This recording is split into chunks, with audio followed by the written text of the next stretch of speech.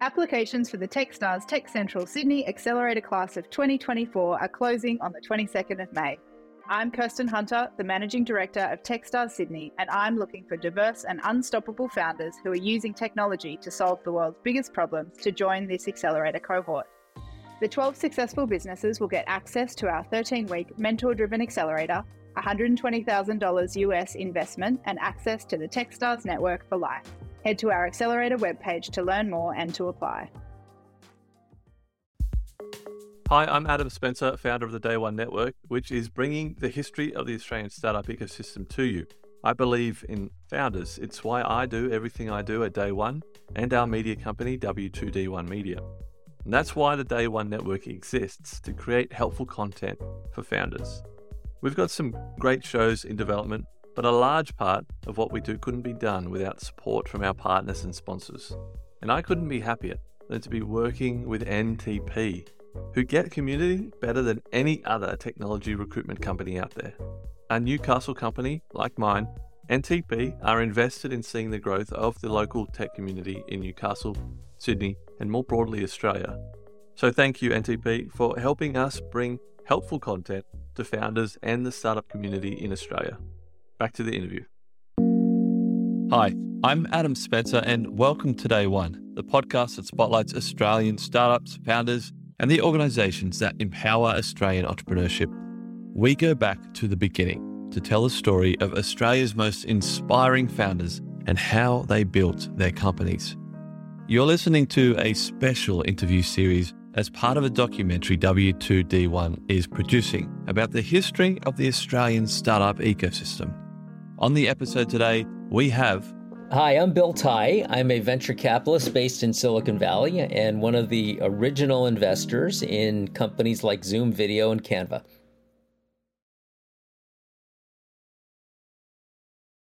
Zoom. The pandemic, I mean, obviously it was horrible, but being invested in Zoom, that would have been amazing, right? You know, it was already amazing before the pandemic hit. Zoom went public about a year and a half before the pandemic hit. And at the time it went public, it was already doing $300 million a year in trailing 12-month revenue at 80% gross margins and very profitable. And so it was already kind of the leader in its field from a usability and financial perspective. But the pandemic just accelerated its usage worldwide. What was your first exposure to the startup world? And there was probably no vocabulary around it. Sure. Well, maybe there was when you first got involved. When I first got involved in what we would know as startups today, I was coming out of college, and I had been trained as an electrical engineer with a specialty around semiconductor physics and computer chip design. And I came out to Silicon Valley in 1984 to join a startup which had been founded by the CEO of a company called Fairchild Semiconductor. And some of you that might have heard stories of Silicon Valley would know that Fairchild Semiconductor was kind of the genesis block of many of the other companies. Other companies that came out of Fairchild would be companies like Intel or Advanced Micro Devices or National Semiconductor. Venture firms like Kleiner Perkins and Sequoia Capital were formed by people that had come out of the Fairchild ecosystem. Yeah. And I joined the startup founded by the CEO of Fairchild. Yeah, what would you say would be because there is that, you do need that kind of company, well, maybe you don't need it, but that has that exit and mints, all these millionaires who then go to support the ecosystem and help build it. What would you say would be the equivalent in Australia? Is there an equivalent? I wouldn't say there's one company, but I would say the examples that are being formed today in real time are companies like Atlassian. And I'd say, Canva is going to be one of those as well. But probably the closest thing there is probably Atlassian with, Mike Cannon-Brookes and Scott Farquhar being generous supporters of other entrepreneurs in the ecosystem starting companies. I think I heard that, I don't know the specifics about this, but the Australian government and I don't know if you know the specifics about this, with the ability for early employees to take shares. I think that was a problem that we had when Atlassian was formed. And I'm imagining that wasn't the case in the US, because you've got these companies like Fairchild that minted all these millionaires. Is Atlassian doing the same, or is the equity all tied up in the main founders of the company and not the employees? It has been the case, I think, that Silicon Valley got its momentum because there was a very egalitarian system stemming back to, I think, the 70s, where the management teams of companies that were starting would set aside pretty good amounts of their share capital structure to give to employees that would join them. And I think because those companies worked and a lot of people did well financially, it sort of became, part of the culture, ethos, and expectations of people from all over the country moving to Silicon Valley that, they would have their shot at, making a fortune by following their dreams, by coming to California and joining companies led by young founders that were willing to share, rather than going to gigantic older corporations where any ownership they could get was kind of a drop in the bucket. Jumping forward, what prompted your desire to come to Australia and start that? You're now an adjunct professor at Curtin. Can you tell me that story? Yeah, it's not obvious, so through the 80s and 90s, I became a very passionate and addicted windsurfer, and in the early 2000s converted to kiteboarding. And by year 2000, I had already had my 19th company that I had funded through venture funds become public companies, and I basically had retired for a bit. And when kiteboarding came into the water sports scene right around that time, I picked up the sport, and I was always a pretty decent athlete and pretty good at water sports.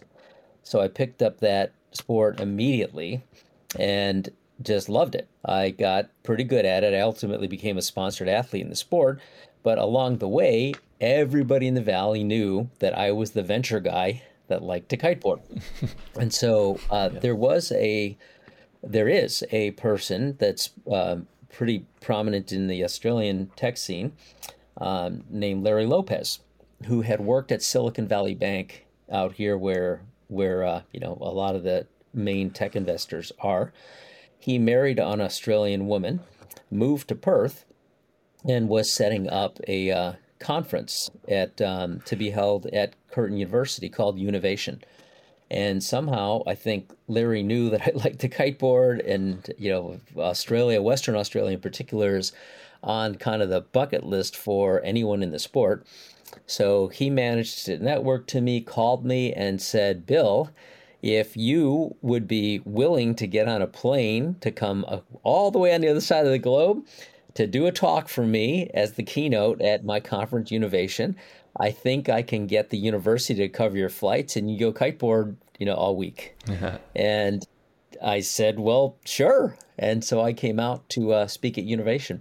And and I did kite, Margaret River, all the way down south to Margaret River, kited Leighton Beach, went all the way up to, I think it's Esperance or Geraldton, Leighton Beach, Geraldton, and kind of basically really enjoyed the coast. And then I ended up doing my talk at Curtin, and that was a first and wonderful, magical experience, and I was determined to come back after that. Yeah, well, okay, that was going to be my next question. What made you stick around and keep coming back? Well, right at that time, I was I started in venture capital in 1991. So, at the time of this podcast recording, it's been like 30 years of funding companies for me.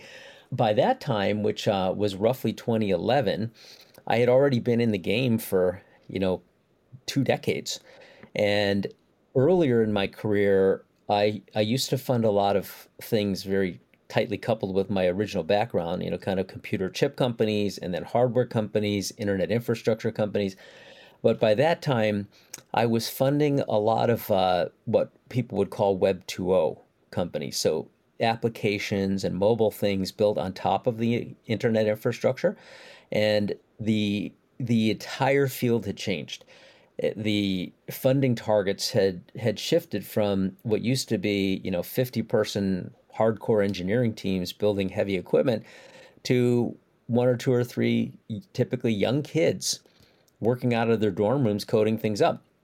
And I had funded, effectively a one-person company in TweetDeck and a one-person company in Tango Video. I was just in the process of putting together this, seeding of Treasure Data and Zoom and, young companies like that. And when I was at that conference with Larry, it just occurred to me that, wow, guys like Mark Zuckerberg, who had founded Facebook in a dorm room at Harvard, and moving to California, they were like, sole founders. I was funding a lot of sole founders, and I thought, you know what? Anybody can code something up in their dorm room, and I'll bet somebody in this audience is going to do the same thing. I should find out who that is. So at that conference, I ended up concluding that I should throw a little startup competition, bring a bunch of my friends, tech people from Silicon Valley that like to kite, to Perth to enjoy the water with me, and throw a contest. And that if we could throw a contest and provide a really fun prize, and in this case it was, we wanted to provide some free hosting, that maybe I'd smoke out a couple of interesting people, and it worked. Who were those people? Can you remember who the companies were that you? Well, Larry, that's the trip, I think, where I met Melanie Perkins. Larry introduced me to, a young woman named Melanie Perkins, who showed up in a suit, who wanted to convince me to hear her out on what she was building. And she had at the time that company called Fusion Books that some people may have heard of. But that trip and the discussions with Larry, introduction to Rowan McDougall, ended up in me forming a contest with Larry and Curtin called the Western Australia App Awards. In that contest, we basically invited students from Curtin, UWA, ECU, and Murdoch to enter with ideas around mobile apps. And it was kind of more of a student kind of thing.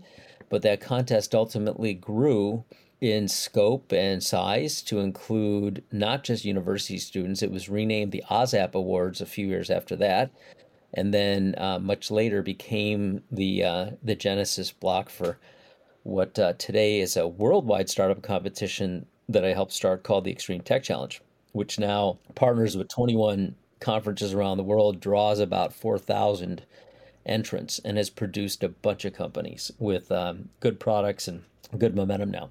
That's the one that at some point, I don't know if it still does, but culminated in a pitch to Richard Branson on Necker Island. Is that right? That's correct. Yeah. Richard Branson is also a very good kiteboarder. Of course, he lives on an island, so he's with wind, part of the year. So he's quite good at that. And I had been throwing kind of kiteboarding outings where a bunch of tech entrepreneurs would show up on Necker or hang with Richard and kiteboard. So that ultimately did become, at one point, part of the finals. So the Extreme Tech Challenge at one point was, it moved from sort of mobile apps to consumer technology in general, partnered with the Consumer Electronics Show, which is one of the world's largest electronics shows focused on consumer tech. We would hold the semifinals at the CES, Consumer Electronics Show, pick out kind of 10 companies among the pile of entrants, and then 3 of those would go on to pitch Richard Branson and a bunch of other very accomplished judges on Necker Island, kind of in a 1-year cycle. That contest would be held annually, and it was it's quite a blast. More recently, I've pivoted that contest to partner with the United Nations Sustainable Development Goals.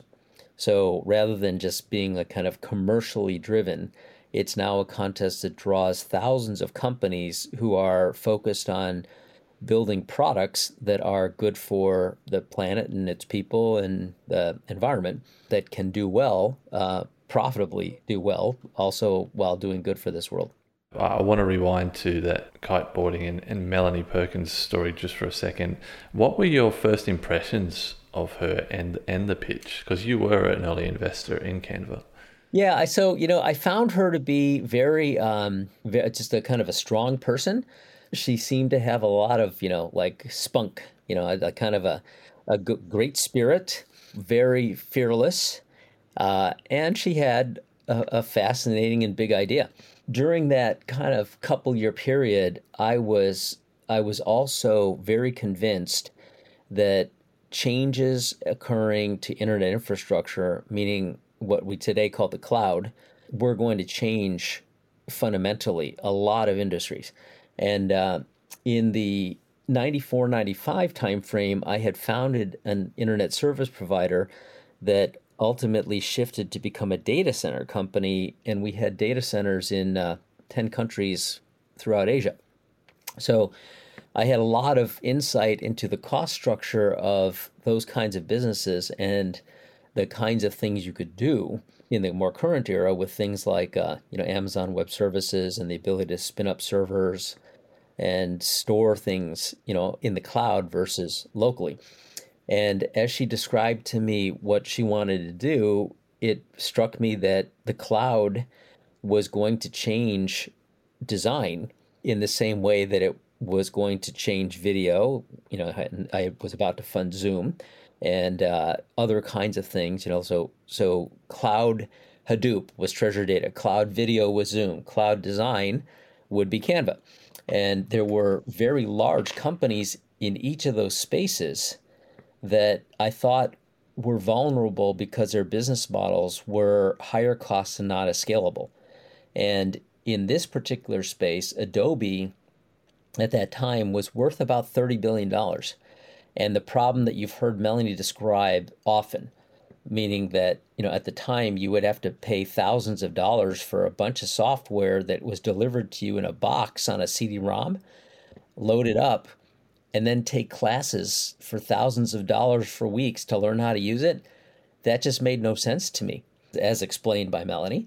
And it made a lot of sense to me that you could see products coming through your browser at that point that were more modular, more incremental, that could be fully loaded with a ton of features coming at you later as you learn the product through the web. And so when she described what she wanted to build, to me, it just made a lot of conceptual sense. And I think my only question to her was, can you build this? And she's not technical in that way. She's not a coder. So she said, no, I'm not the person that can build this myself. Can you help me find that? And that turned into a conversation about, can you help me find a technical co-founder? I said, hey, if you're ever in California, look me up. If you can find somebody good to help build this, I might fund you. And that's how that dialogue started and ultimately concluded with us together leading down a path to find a technical co-founder who was great and is great. Did you have a hand in the introduction between her and Cameron? Yes. Well, indirectly, yes. So when she did come out to California, I did make a bunch of introductions to people that I knew were in kind of like CTO circles. And the main one that ended up being productive in this case, and I think several others ended up investing in Canva too, but the main good lead was an introduction to Lars Rasmussen. I had thought of Lars because Lars had built Google Maps in Sydney. And people may not know that story, but he had a wife at the time, or a girlfriend or wife, that was not able to get a visa to enter the United States. So he moved from the Netherlands to Sydney and started a company that was acquired by Google to become Google Maps. And over the course of years, built up an engineering team of hundreds, launched Google Maps, Google Wave, a bunch of other enterprise search-related products, and had a big base of talent there. So I thought immediately, wow, Lars probably, if there's anybody that might have a good person in their Rolodex, it's going to be Lars. And it so happened that he had been trying to get me to fund a company that was going to compete with Gmail. It was a smoother, slicker, nicer email client in a company that at the time was named Fluent. And Cameron Adams was one of the co-founders. Another friend of mine was running Gmail. And when I got to understand the economics of running Gmail through my friend who I wanted to poach out of Google to team up with Cameron and crew, he ultimately decided not to do that. And with that, I ultimately decided not to fund that company. And no one else funded it then either. And then Cameron was free. And so Lars ended up pairing him up with Mel and Cliff.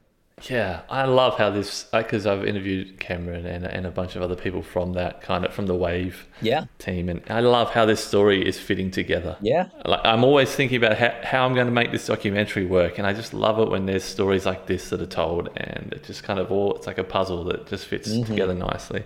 Why did you want to become an investor, and what do you think, like what makes you so good at it? Well, so I remember when LSI Logic, when I looked at, that first startup that I was at, it became a public company. And when I looked at the IPO prospectus, I saw that there were, all the executives in the company that I knew, like the CEO, the VP of marketing, et cetera, who had good stakes in the company. And there were a couple of other folks that I didn't know that had very big stakes in the company. One was Don Valentine through Sequoia Capital, who was on our board. The other was Tom Perkins of Kleiner Perkins, who was also on our board. And I was like, well, how did they, get those stakes? And then I started to understand what they did to fund the company, help build the teams, and, help guide the business. And I thought, oh, that's interesting. And that was my first exposure to, what is a venture capitalist? Like, what do they do? What are their roles? And then later I had gone to Harvard Business School. And when I got out of Harvard, I started to get more into the financial side of building businesses and decided that I wanted to, to go do that. And so I was still interested in starting companies, and I still do start companies now on occasion. But I found venture to be a wonderful platform for me because I have a kind of a broad purview. I can see a lot of things. I meet a lot of people. It's just my personality is quite gregarious. And I was able to leverage kind of, natural interests and curiosity in what's coming next with the mapping of people and teams to meet those markets. And I had enough, working knowledge of finance to know how to put these things together. So that's how I kind of got into it. And over time, I think it's just, I've been doing this for so long. A lot of the entrepreneurs I fund, I've been doing venture longer than they've been alive. Wow. You're in a very unique position to have seen like the growth and evolution of the US ecosystem, and also coming here in the early 2010s, seen a lot of the Australian ecosystem evolve. Can you draw any parallels or just make any comments on the observations you've made between the differences between the two ecosystems? Yeah, well, I can tell you that, when I had been to Australia like on vacations before, to Great Barrier Reef and some other places. But when I got to Perth and was in that university setting with Larry, having just been, out on the beaches, I think I said to Larry, Larry, this reminds me of what California must have been like 20 or 30 or 40 years ago, except I said it has some advantages. I said, if you took California and you turned the gray water turquoise blue, you turned the brown sand beaches to white sand beaches, and you raised the air temperature by about 10 degrees, that's what you'd have. And I said, this place just rocks. I said, I love it here. And the spirit felt very open to me in terms of kind of a lot of young people, because I was at the university setting, that, just wanted to go and make their mark. And I think there were different kinds of industries, kind of more natural resource mining in Perth and California, which at the time had, when I came out to California, it was mostly orchards with some defense companies. But I thought, you know what?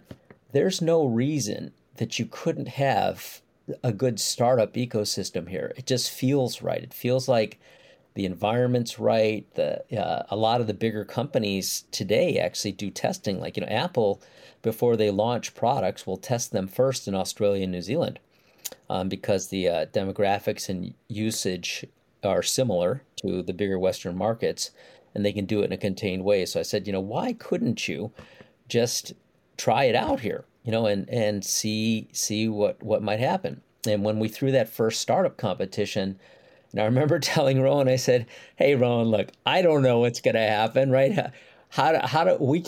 We could never guess whether we're going to get 5 entrants or 20 entrants or 100 entrants, or if they're going to be any good. But if there's ever a time to do this, it's now." And so Rowan took a shot, he took a chance on it, and we launched that contest, and, lo and behold, it worked.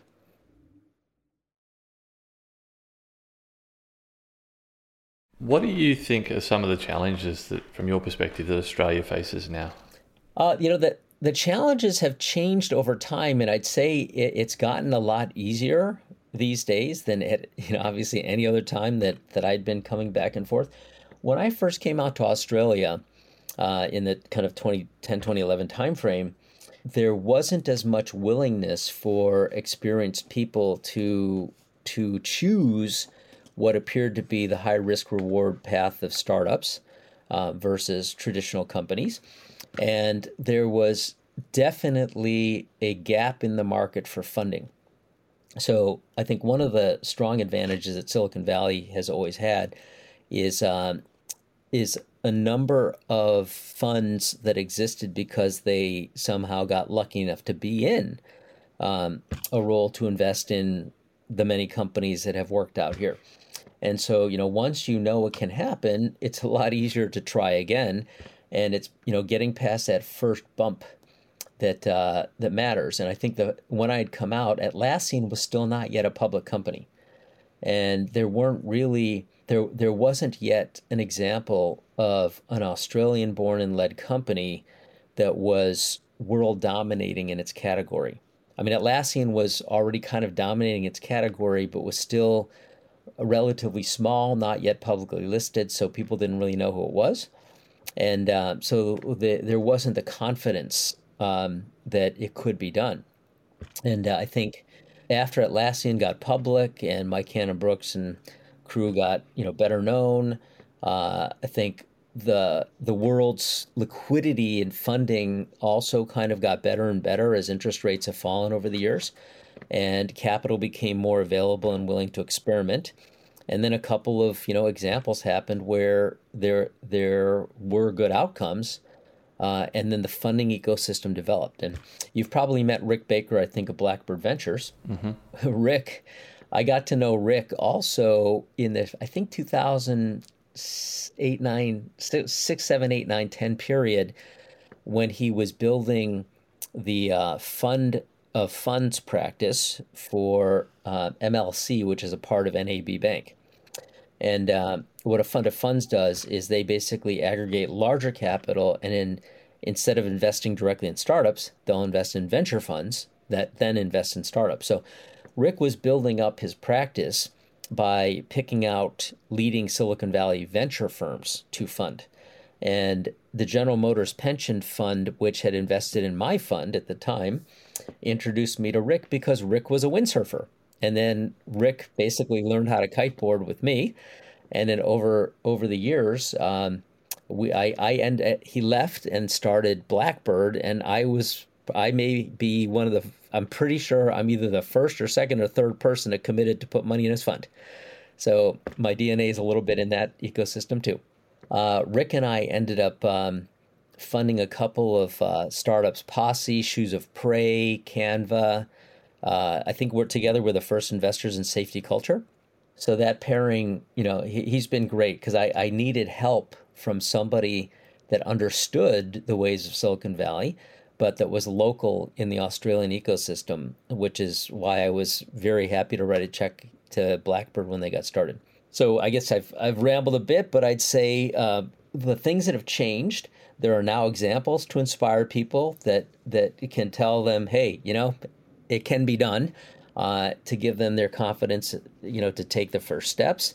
The layers of early stage funding beyond seed now exist, and there are a lot of other resources available to young people. It doesn't have to be young people, but often it's young people. There's a lot of resources available to the people starting companies through the variety of communities or startup accelerators like, Space Cubed or York Butter Factory or, the Startup Australia groups in Sydney.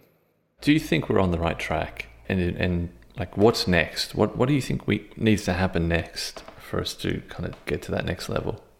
Yeah, I do think, the Australian startup economy is on the right track. I think a lot of things had to shift to allow it to even exist beyond the things I described. I think if you think about the progression of technology waves that people can try to ride, the foundational waves around, designing computer chip and creating what became Silicon Valley, that's a very different game than building a Canva or an Atlassian. You need hundreds of people that are trained in semiconductor physics and computer design in certain key fields, and they kind of in that era had to be in one place. And so I think in that era, what would happen is people with that kind of skill or talent or knowledge would leave wherever they were and move to California to go build these computer chips, because that's the only place you could do that. And then as that wave kind of matured, and then you could build computer products and communication systems like routers and switches and hubs, and then build internet, that also was largely a heavy team, heavy capital business model that existed pretty much in Silicon Valley. And then I think once that infrastructure was built out and you could access it from anywhere through a browser, then the game changed.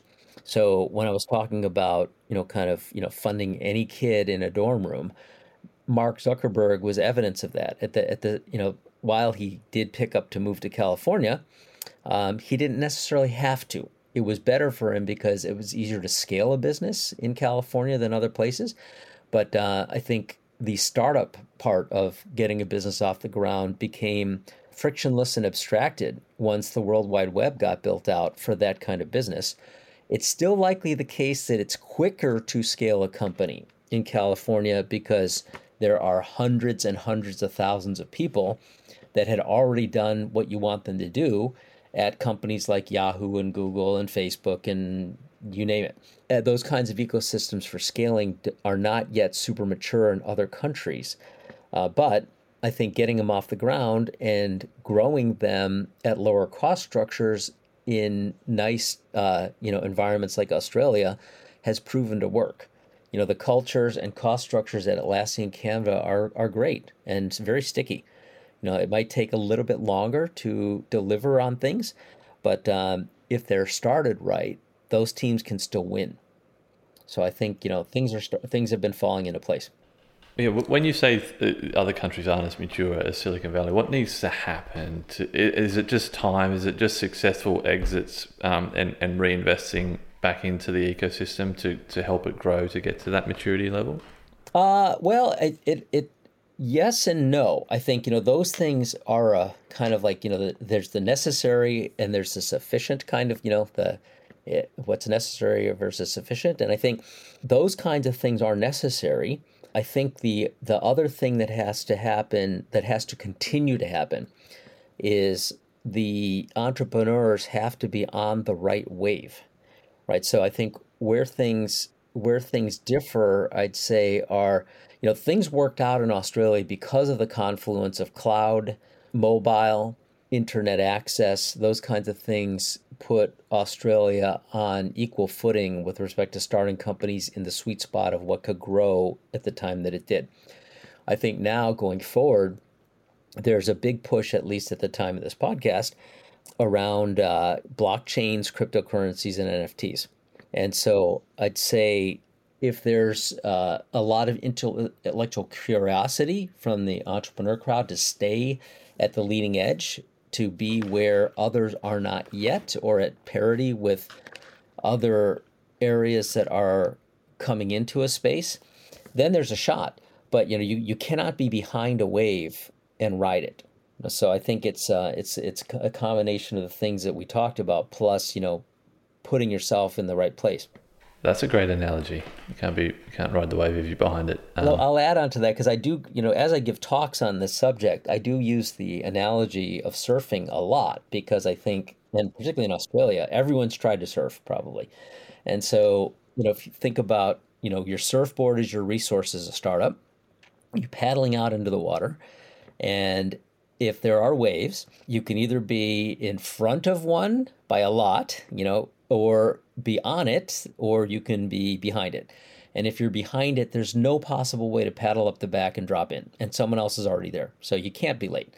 If you're too far out in front and you paddle too much, you're just tired when the wave actually comes. So, I use this phrase, being early is a lot like being wrong, feels a lot like being wrong. And then I'd say if you time it right and you see the wave coming, all you have to do is paddle once. So the expenditure of energy is not that much. It's very efficient, and you start to go with it, and then you steer, right? So I think a lot of the proper positioning and building of a startup or riding the waves is the same. It's kind of getting into the right position so that the energy you expend, whether in people or capital, is spent efficiently. And if you can do that right, you're going to be fine. So there's another phrase, which is, I'd rather be lucky than smart. And sometimes you can be an entrepreneur where you're working on something a little bit weird, but suddenly the market wants it and you get hit in the head with a 2x4 of luck. And by the way, that happens a lot in Israel, where you have a lot of defense spending on arcane, interesting, powerful technologies, and then suddenly they find a home in a market. But rather than relying on luck I'd rather be lucky and smart than smart. I always say, well, being smart is putting yourself in the path of luck. So back to the prior topic we just had, I think to the extent that entrepreneurs can see what's coming, be prepared, and put themselves in the path so that the chances they get hit in the head with a 2x4 of luck are a lot higher, that helps you a lot. And I think, in a way, that's what Melanie did. She built up to it over almost a decade or half a decade, but she always knew what she wanted, and her timing was great when she entered. Are there any Australian startups that we should keep an eye on in the crypto/blockchain space? There are a couple of protocol companies that have been coming up. I don't know them well enough to name names and endorse things here yet. So there's a little bit of activity, but I do think, as I talk about this segment as a kind of a big wave, there's a lot of talent in Australia that I think could be quite applicable to this wave, particularly in the area of game design. Because there's a lot of kind of studio work that gets done to develop video games and online games and things like that. And there's quite a crossover of online game activity and the metaverse. And what with Facebook's recent renaming, that's kind of a sign, right? I mean, there are communities online, whether they're playing games or not. You can call them metaverses, or you can call them online communities or online games or whatever. But venture is entering a phase now where folks like me are not just looking to fund a product. We're looking to fund what can be a microeconomy or a virtual nation. You look at things like Roblox. Yeah, that's an online game, but it's really an economy, right? It's people around the world that are borderless that transact and have economic activity, and that's where they make their money. So I think a lot of the big hits that we will see for the next 10, 15, 20 years are going to come out of that transition towards funding virtual nations, communities, metaverses, economies, as opposed to a product. I'm really interested in that space myself. Almost last question, I think, and this is a two-parter. I normally ask people your one piece of advice for brand new founders, but I'd also like to ask you what you look for as an investor in new founders and startups. The one piece of advice would be pick a good market. When I started in venture, I had a wonderful piece of advice from Don Valentine, who was on our board at LSI Logic and ended up starting Sequoia Capital. He told me, he said, look, it's pretty simple. You got to get the right market, the right team, and don't overpay. And if you think about each of those components, he said, if you get a bad market and a great team and infinite money, you'll lose money every time. So just make sure that you're in a good market that's, coming and on time and big. So I'd say, really think about the market you're in and how to enter it. And then I'd say what I look for, I'd say it's those three things. Give me a big market that's undergoing structural change where a small company has an advantage over a big one, an incumbent that has a lot of legacy stuff. And then give me an entrepreneur that has good judgment. And if those two exist, the money will always come. So the financing risk of projects, you can deal with that if you have the other risks contained, right? So if you think about starting a company, you have market risk, management risk, funding risk. If you have a great market and a great team, the money will always come, as long as it's not overpriced. Like it's a kind of self-imposed issues if you have funding risk in that kind of a situation. But if you have a bad market, even if you have a good team, it's sometimes hard to raise money, right? So you really need a great market, great team. Keeping in mind that we're really trying to create a documentary here that will holistically and honestly tell the history of the Australian startup ecosystem. I want founders, academics, investors, policymakers, people from all corners of the ecosystem to listen to this story. What do they need to hear from Bill Tai? Yeah, I'd say the world is changing all the time, as we know. And I think what we're experiencing today is the deconstruction of the structures and, kind of the big company model that has existed for the last 100 years. And we're moving from an economy of digging things out of the ground with big capital equipment to moving ones and zeros around screens. And the granularization of the economy is right in front of us. And there's so many opportunities that are so much lighter and more profitable than the kinds of things that your parents and their parents worked on, that we're entering a golden age. It's really, really fun because you can put teams together connected on Zoom anywhere in the world working on cool stuff if you can demonstrate a little bit of thought leadership and aggregate some good people around you. And I think we're also in a period where there's so much money around. It feels hard to get it as a startup until you've got a little traction, but it's there. And if you have a good idea, execute well with a good team, all kinds of money is going to flow. So if there's ever been a time to try, it's now. I'm sorry, I have one more question because I just hear your passion and excitement for technology. I don't know if it's just technology or if it's ideas but what kind of world are you looking forward to over the next 30 years? Like looking back at how far we've come with technology over the last 2-3 decades, what excites you about the future? I see a world where there's a much more egalitarian participation by broader groups of people, where it's not as controlled and centralized. And this does bring up a much longer discussion. But when I think about how humans have evolved over hundreds of thousands or millions of years, if you think back to sort of like tribes in the cavemen days, you lived a life where your job was multiple jobs during the day, every day, paired up with different groups of people whenever you were inspired to do something. You might have a handful of people you went and picked berries with for a little while, and a different group you went and hunted with, a different group you went fishing with, different group that tended a garden, whatever. And you were quite flexible all day. And it wasn't really until the Industrial Revolution, the invention of machinery, which has benefited mankind for sure, and the concentration of capital and oil to power those machines, that we entered a couple 100-year period of heavy centralization where he who controlled capital controlled the machines and therefore controlled marginal productivity and all the money. And they were, in that era, the idea of the kind of the robber baron that could, put up the big company and take people and turn them into monkeys turning cranks on the assembly line, to only do one thing, not many things. We kind of dehumanize people to generate capital for a few.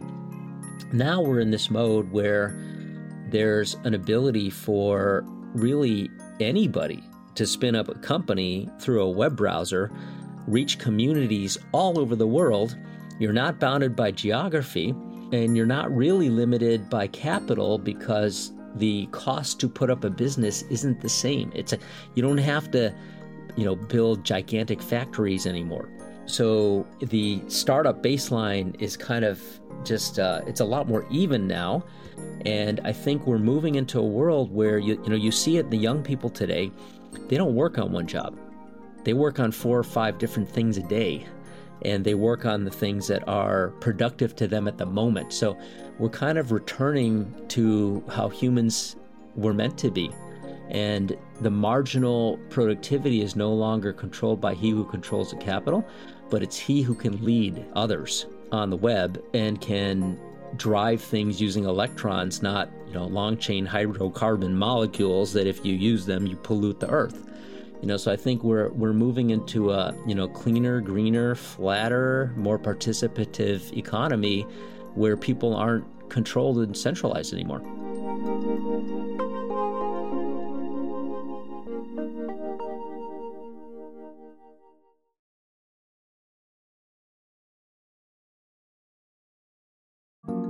I hope you enjoyed that interview. More interviews are on the way. Follow the podcast wherever you're listening right now. Stay tuned for more interviews with many, many more amazing people from the Australian startup ecosystem. Thanks for listening, and see you next time.